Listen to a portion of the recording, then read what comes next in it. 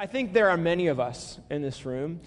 Maybe you've gone to church for a long time. Maybe you've been in church for years, but you've had an only child kind of relationship with God the Father, with your Heavenly Father, right? It's easier for us to understand a perfect relationship with our Heavenly Father than it is to understand and live out a relationship with imperfect brothers and sisters. And so my hope and my heart for you in this series is that God is revealing that not only are we not only children in this spiritual family, but it's actually better for us this way. Like if we don't live out with brothers and sisters in the faith, that we're actually missing out on something that God has for us, a picture of who God is. And so as we sail the seas of family together, we've been using Ephesians 2 kind of as our North Star. And so today I'm going to read Ephesians 2, verse 11 through 20. But this morning, we're actually going to drill down into verse 19. And I'm going to be teaching this morning from the New Living Translation, and we'll put it on the screen. The title of the sermon today is Kingdom Family Belonging. Don't forget that you Gentiles used to be outsiders. You were called uncircumcised heathens by the Jews who were proud of their circumcision, even though it only affected their bodies and not their hearts. In those days, you were living apart from Christ. You were excluded from the citizenship among the people of Israel, and you did not know the covenant promises God had made to them. You lived in this world without God and without hope, but now you have been united with Christ Jesus. Once you were far away from God, but now you have been brought near to him through the blood of Christ. For Christ himself has brought peace to us. He united Jews and Gentiles into one people when, in his own body, on the cross, he broke down the wall of hostility that separated us. He did this by ending the system of the law with its commandments and regulations.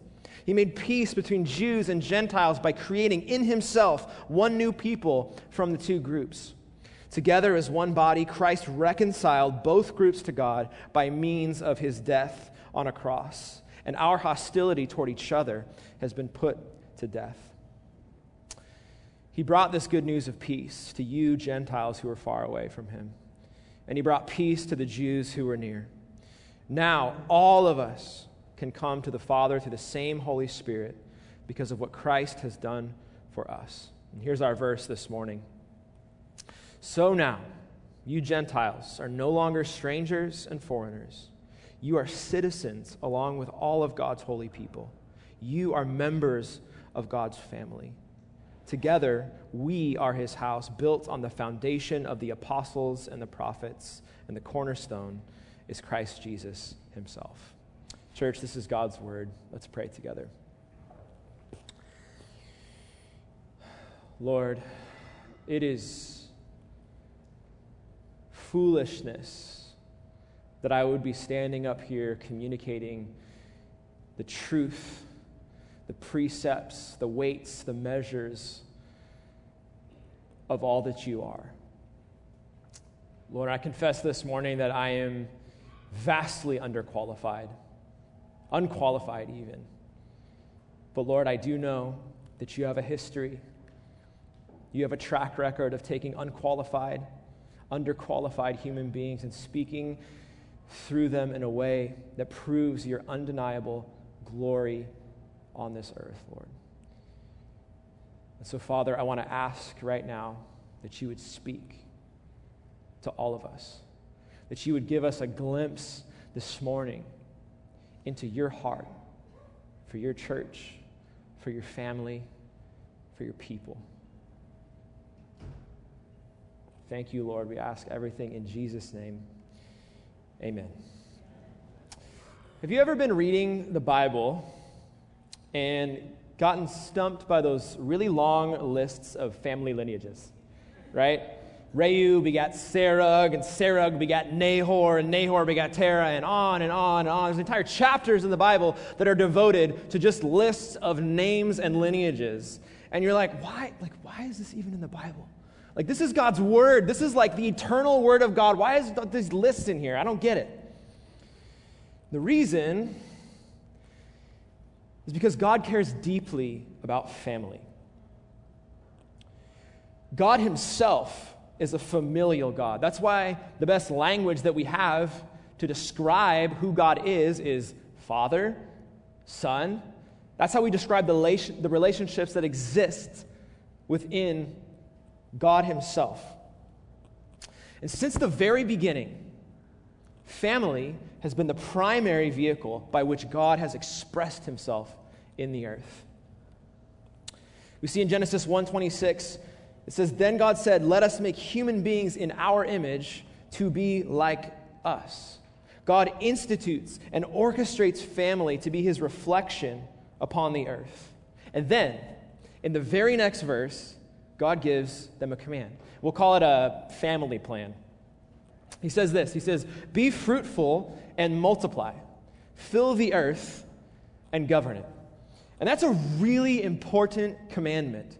And there are two imperatives within that commandment that I want to point out. Two Hebrew words that I want to look at. So the first one is this word called para, which means to be fruitful or to bear fruit. And the second word is this word rabah, which means to increase. And it's not just talking about increasing in number. It's not just talking about making babies, okay? That's not necessarily all of what be fruitful and multiply means. It's certainly a part of it. But rabah also means to become great or to excel.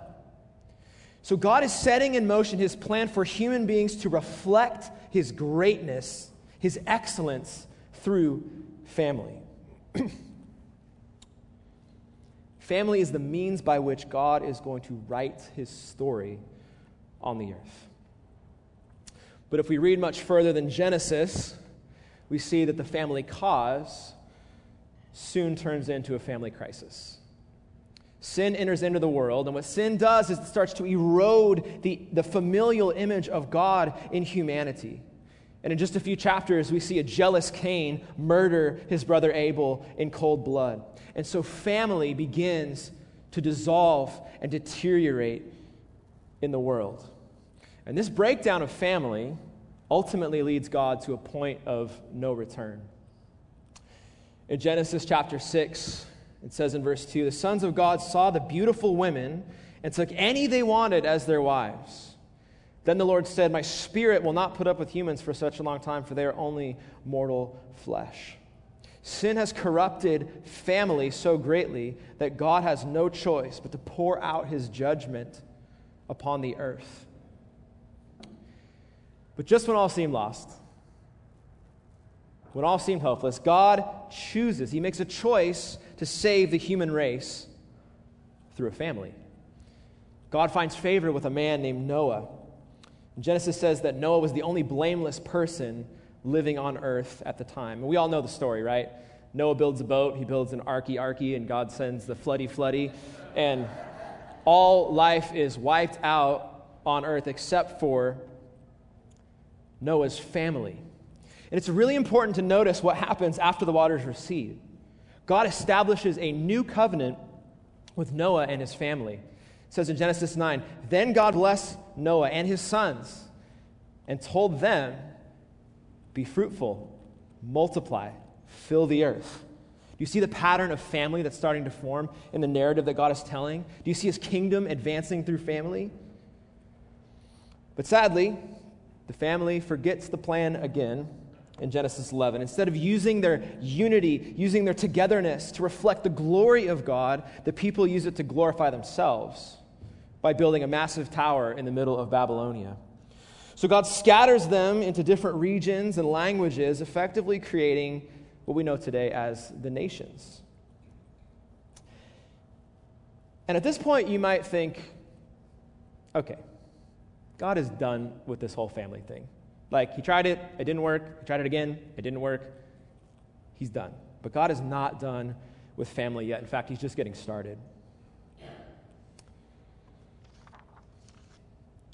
God establishes a new covenant with a man named Abraham. A covenant to bless the nations through his family. In Genesis 12 it says, "I will make you, Abraham, and your family, I will make you into a great nation, and all the families on earth will be blessed through you."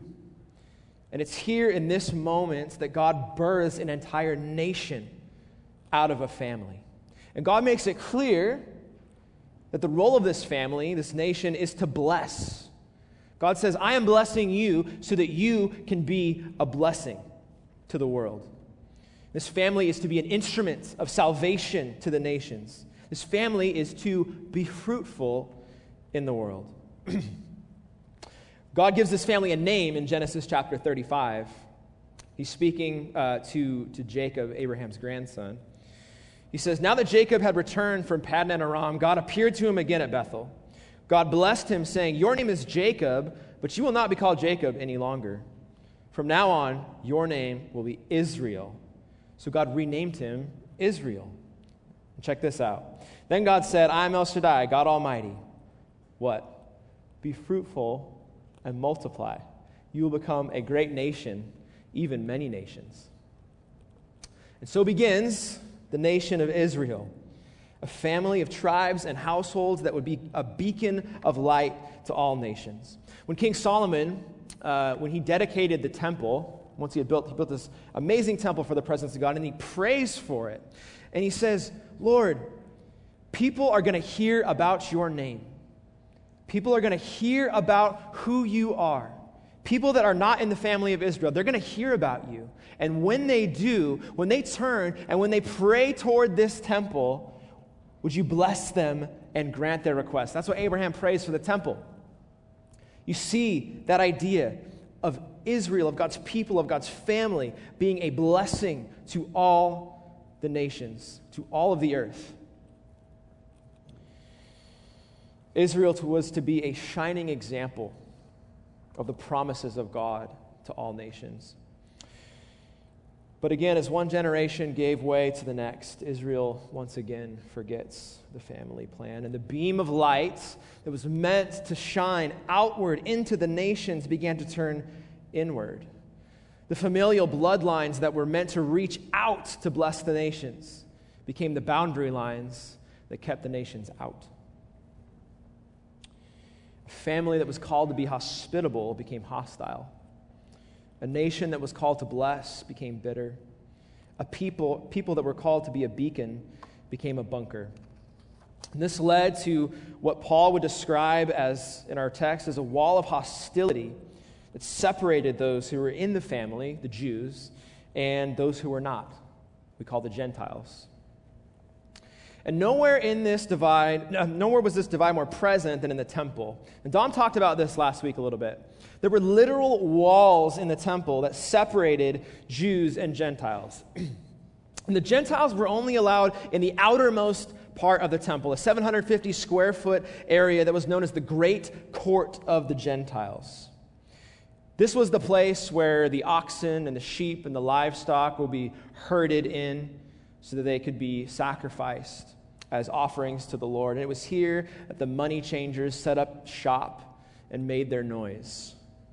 There was even a warning sign that was posted, warning that if you were a Gentile and you passed this area known as the balustrade, that you would be responsible for your own death, which would follow. If Reality Ventura was the temple, the Gentiles would be relegated to the parking lot. They'd be out by Mom and Pop's Tacos. Like, they couldn't even get into the foyer, let alone the sanctuary, let alone the presence of God. If you were a Gentile, that is as close as you could get to God's presence. Simply put, Gentiles were tolerated, but they did not belong. And it's in the midst of this divided cultural and spiritual landscape that God is about to do his greatest work of family. Look at what the prophet Isaiah says in chapter 11. It says, out of the stump of David's family will grow a shoot. Yes, a new branch bearing fruit from the old root. Notice the use of family. And that word right there, bearing fruit, that's the same word that we see in the phrase, be fruitful and multiply. It's the same exact language. Later on in verse 10 it would say, and this is really trippy, Isaiah 11:10 says, in that day the heir to David's throne will be a banner of salvation to all the world. The nations will rally to him, and the land where he lives will be a glorious place. In that day, the Lord will reach out his hand a second time to bring back the remnant of his people, those who remain in Assyria and in northern Egypt and in southern Egypt, Ethiopia and Elam and Babylonia and Hamath and all the distant coastlands like Ventura and Oxnard and Camarillo and Ojai and Santa Paula. God sends his Son to gather together a new family, a family that will reflect the glory of God the way it was intended to from the beginning, a family that will be a banner of salvation to all the earth. And he calls this family the church. But not only does Jesus gather a new family, he turns family on its head. Look at what Jesus does in Matthew chapter 12. It says, as Jesus was speaking to the crowd, his mother and brothers stood outside asking to speak to him. Somebody told Jesus, your mother and brothers are standing outside and they want to speak to you. Jesus asked, who is my mother? Who are my brothers? And then he pointed to his disciples and he said, look, these are my mothers and my brothers. Anyone who does the will of my Father in heaven is my brother and sister and mother. Jesus would echo the same idea in Luke 14. He might even be taking a step further here. Jesus says, if anyone comes to me and does not hate his own father and mother and wife and children and brothers and sisters, yes, and even his own life, he cannot be my disciple. Now, is Jesus dissing family? Is he condemning family in this statement? No. Jesus loved his family, right? We see the picture of this when Jesus is on the cross and John and Mary are there and he says, John, here is your mother. Like Jesus cared very deeply about his earthly family. So he's not dissing family. What Jesus is doing here is redefining family. Remember, at this point, the bloodlines of God's people have become a barrier of exclusion. And what Jesus is saying here is there's a better blood running through your veins. A blood that cannot be controlled or corralled or contained or isolated or reserved for the chosen few. This bloodline is for all of humanity. Jesus is not just gathering people together. He is restoring God's people back to the heart of family. In Matthew 5, Jesus would tell the people, you are the light of the world, like a city on a hilltop that cannot be hidden. No one lights a lamp and then puts it under a basket. Instead, a lamp is placed on a stand where it gives light to everyone in the house. Here's what Jesus is saying there. He's saying, my people, my family, your light was meant to shine into all of the earth. Don't put walls around it. Don't try to contain it. That's not your destiny. He's reminding them of the family plan. But before a new family could be built up, Jesus had to first tear some things down. Through his death on the cross, Jesus destroys what Paul would call the wall of hostility that separated peoples. And in doing so, he creates a new group of people unto himself. But Jesus does more than tear down the wall that separated one man from another. On the cross, Jesus tears the veil that separated mankind from a holy God. And so this new kingdom family is granted full, unfettered, unashamed, unafraid, unprecedented access to the Father by the power of the Holy Spirit. That's why Paul would say, now all of us can come to the Father through the same Holy Spirit because of what Christ has done for us. The same Holy Spirit. What does that mean? What does that mean in this church? The same Holy Spirit.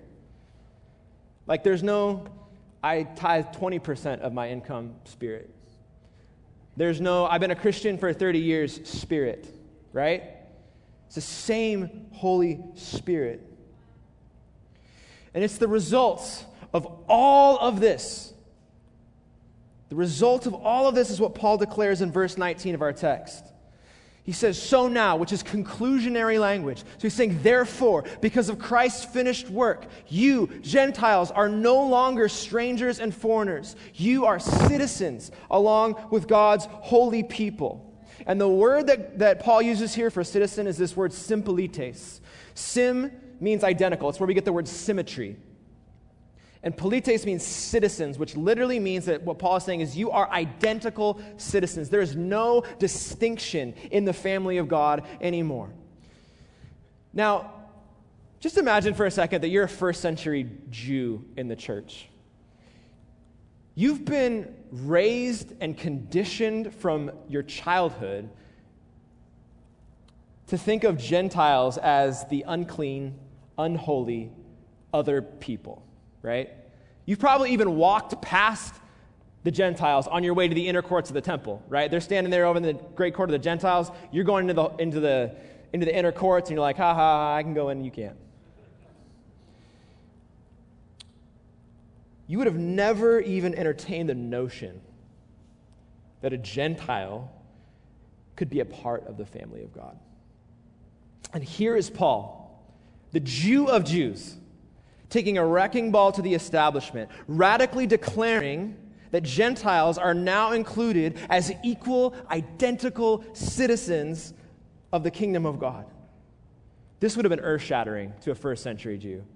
This would have been unthinkable. This would have been madness to a Jew in the first century church. But Paul takes things even further than that. He's talking about something much deeper than citizenship. Because citizenship is just the foundation, right? A citizen is only required to exist alongside their fellow citizens. Citizens don't necessarily have to interact with one another. In my neighborhood, I have no obligation to speak to or even smile at the people who live around me. I mean, I try to. I try to do that, right? But I don't have an obligation as a citizen. It's not part of my job description as a citizen. My job as a citizen is to do three things. Don't kill anyone, don't steal anything, and pay my taxes. That's your requirement as a citizen. But Paul is calling Jew and Gentile into something much greater than just citizenship, much greater than just shared existence. God is calling the church into deep, intimate, family relationship. The Greek word that Paul uses to describe family is this word oikios. The definition is to belong to a family, to be related by blood, to be kindred. There is an intimacy to the word oikios that provokes the imagery of a family home. And often a lot of translations will translate that word into household. And it's in this new family, this new household of Jew and Gentile, young and old, rich and poor, black and white. They're the ones who are going to carry out the plan that God set in motion from the start. This family is a living, breathing, undeniable testament to the lavish grace that God has poured out upon all people. A grace that brings even the most bitter rivals to the Father's table. I want you to just look around the room for a second. Just take a peek. Somewhere in this room is your natural-born enemy. Somewhere in this room is somebody who looks differently from you, somebody who talks differently from you, somebody who votes differently than you vote, somebody who likes the things that you hate, and somebody who hates the things that you like. Like you might love Starbucks. Like you're a Starbucks person through and through. Starbucks is your jam. Like if you don't get to church with your Starbucks, it's going to be a bad day for you and everybody that's sitting around you. Right? There's some of those people in this room. I know. And then there's people like me who think that Starbucks embodies everything that is wrong with the world. And we're under the same roof together. Full confession though, if I'm desperate, I will drink Starbucks. I have no shame in admitting that. There are people in this room who believe in evolution. There are people in this room who do not believe in evolution. There are people whose relatives fought against each other in the wars of history, sitting in the same room right now. And here we are, not just under the same roof, but under the same identity as kingdom kids. Church, that is God's glory and redemption reflected in kingdom family. That strangers and foreigners and enemies who would not otherwise breathe the same air are not only in the same room, they are breaking bread together. They are mourning one another's sorrows and celebrating one another's joys. By doing so, we testify to the world of the gospel of Jesus Christ, that in Christ, enemies are made closer than friends, that in Christ, a slave can break bread with his master, that in Christ, a liberal can weep with a conservative, that in Christ, people with different skin colors and ethnic backgrounds and different socioeconomic classes can sing praise to the same God.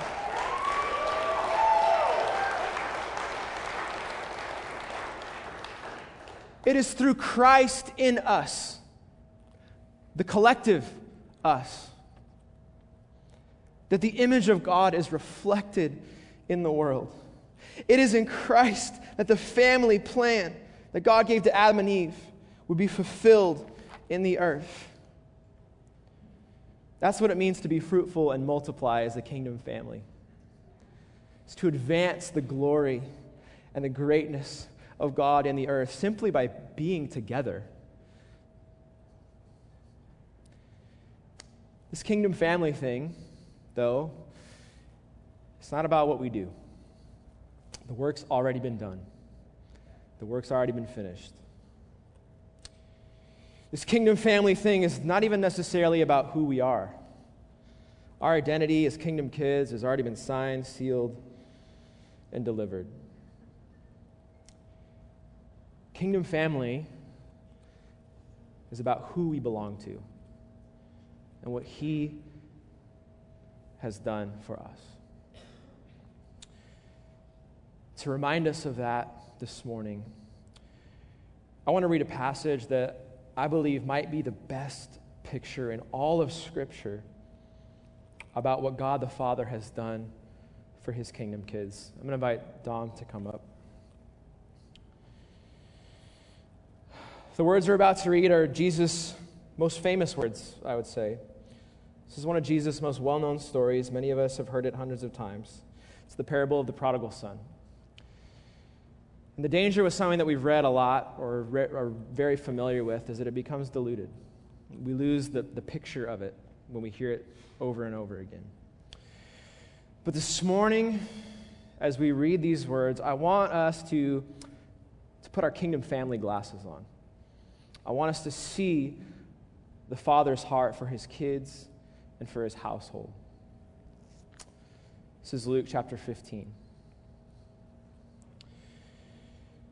A man had 2 sons. The younger son told his father, "I want my share of your estate now before you die."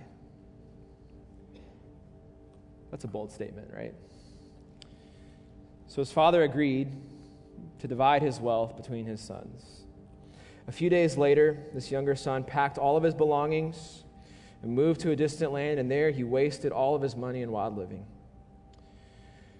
About the time his money ran out, a great famine swept over the land, and he began to starve.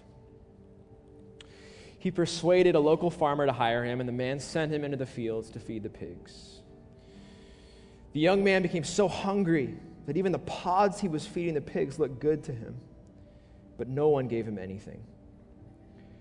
When he finally came to his senses, he said to himself, "At home, even the hired servants have food enough to spare, and here I am, dying of hunger. I will go home to my father and say, 'Father, I have sinned against both heaven and you, and I am no longer worthy to be called your son. Please, please take me on as a hired servant.' And so he returned home to his father. And while he was still a long way off, his father saw him coming. Filled with love and compassion, he ran to his son, embraced him, and kissed him. His son said to him, 'Father, I have sinned against both heaven and you, and I am no longer worthy of being called your son.'" I think it's funny to note that, the son doesn't even get to his plan yet. But the father says to the servants, "Quick, bring the finest robe in the house and put it on him. Get a ring for his finger and sandals for his feet. and kill the calf we've been fattening. We must celebrate with a feast, for this son of mine was dead and has now returned alive. He was lost, but now he's found."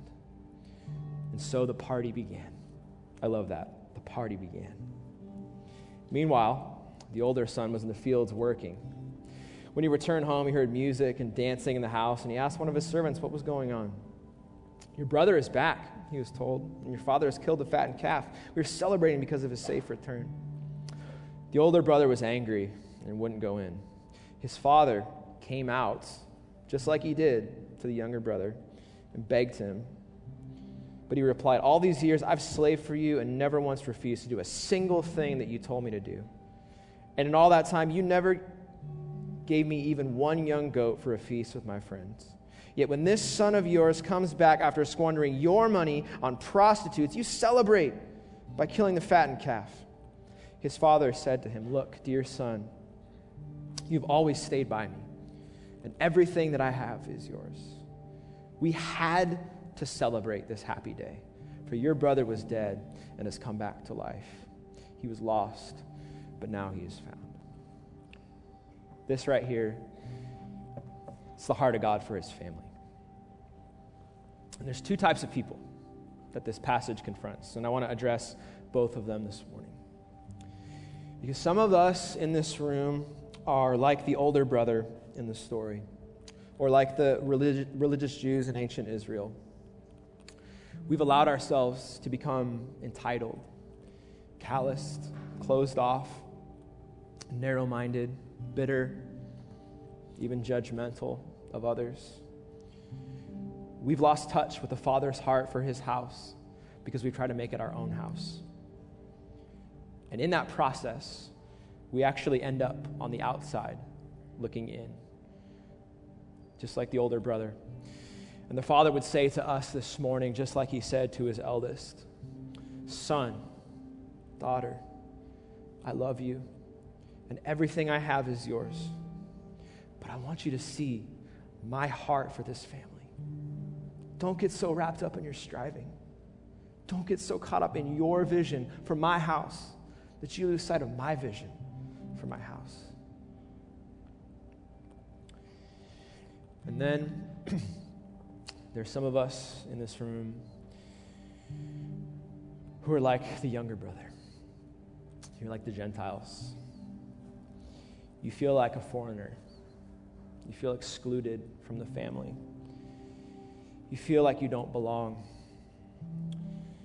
You're standing outside of the Father's house with your head down, and you're thinking, "There's no way. No way.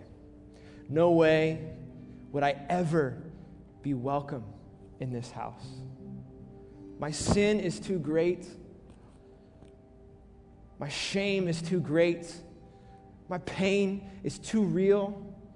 My fear is too crippling. My brokenness runs too deep. There's no way that I would be welcome in the Father's house." And if that's you, I want you to do something with me. I want you to close your eyes. And I just want you to picture for a second the Father running. He's sprinting towards you. And as he gets closer, you can see the tears of joy streaming down his face. And when he gets to you, he throws his arms around your neck and he lifts your head up so that you're face to face with him, eye to eye. And this is what the Father says to you. "Son, daughter, you are not a foreigner to my kingdom family. You are not a stranger in my kingdom family. You are not excluded from my kingdom family. You are not insignificant in my kingdom family. In my family, you are not worthless. You are not hopeless. You are not a slave or a servant. You are my kingdom kid. And you are welcome in my house. And I've got good news for you, son. I've got good news for you, daughter. In my house, there is no shame. In my house, there is no fear. In my house, there is no bondage. There are no chains. Do you know what's in my house? In my house, there's a seat at my table, and I wrote your name on it. I wrote Brian's name on it. Bobby, there's a seat at my table, and I wrote your name on it. Darian, there's a seat at my table, and I wrote your name on it. Jack, there's a table, and I wrote your name on it. And that table has been there since the beginning. Every day that you were gone, every day that you thought you were outside, every day that you thought you were excluded, I set a place at the table for you, waiting for the day that you would come home, waiting for this very moment right now. And the Father would say to you and to me and to us, come, child. Let me show you where your seat is. Let me take you to the table.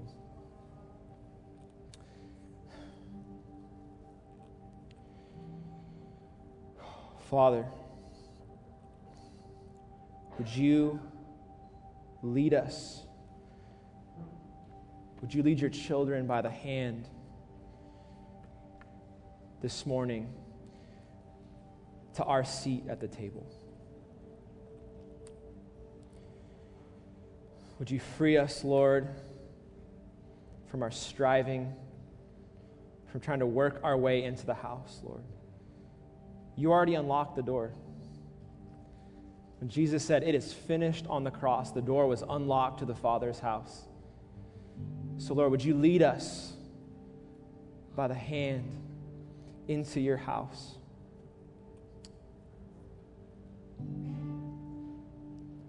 And seat us at the table, a table that none of us in our own strength and our own virtue and our own morality belong to be at. Would you sit us down at the table with you? A few weeks ago, at one of our prayer gatherings, a person in our church saw a vision, and sometimes this is how the Lord speaks to the church. He speaks to the people, through the people. During our gathering, this person had a vision of a scene that was like the movie Hook with Robin Williams. Remember that one? The Lost Boys. This vision was of a bunch of kids sitting around a long table, and they were playing and laughing and having fun with each other. And then all of a sudden, a big old food fight breaks out. Just a few days ago, somebody told us about the first event that happened in this building after it was acquired by Reality. Before a prayer gathering happened, before a service happened, before anything happened, the youth group from Reality Carpinteria, they decided to throw a theme party right here where the sanctuary is now. Any guesses as to what the theme was? It was Hook Night. This room was full of a bunch of laughing kids sitting at a long banqueting table. And guess what? There was even a food fight. Church, that's what kingdom family looks like. All of us. Rapscallions and hooligans sitting around a table that apart from Christ we do not belong at. A table that we've been invited to by the grace and love of a perfect Father. The invitation for us all, whether we're bitter, broken, entitled, or ashamed, is to sit at the Father's table and enjoy his presence. That is kingdom family. So this morning we're going to respond not by doing a lot of stuff, not by gathering the troops and going out and say, we're going to be the family of God, because that's not the picture that Paul is painting for us. We're going to be family today. We're going to rest together in the finished work of Jesus. There's a few ways that we can do that this morning. We have these carpets up here. If you just need to be still, have some space before the Lord, come and kneel on the carpets. There are people to the right and the left who would love to pray for you. If you're struggling with your sense of belonging, I would say they don't even necessarily just want to pray for you. They want to encourage you and tell you that you belong in this family. When Jesus told his disciples to remember him before he was betrayed, he did that around a table. This wasn't a going away party for Jesus.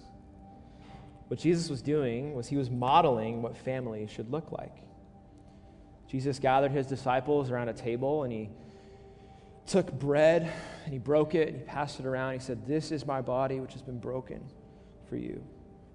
Every time you eat this bread, do this in remembrance of me." And then he took a cup, and he passed it around. He said, "This is my blood shed for you. Every time you drink, do this in remembrance of me." So come today, take communion. Remember the table that brings us all together. Remember what brought us all to the family table. And together, church, as we respond, let's rest in the finished work of Christ and the presence of a Father who sits at the head of the table with a smile on his face. Amen.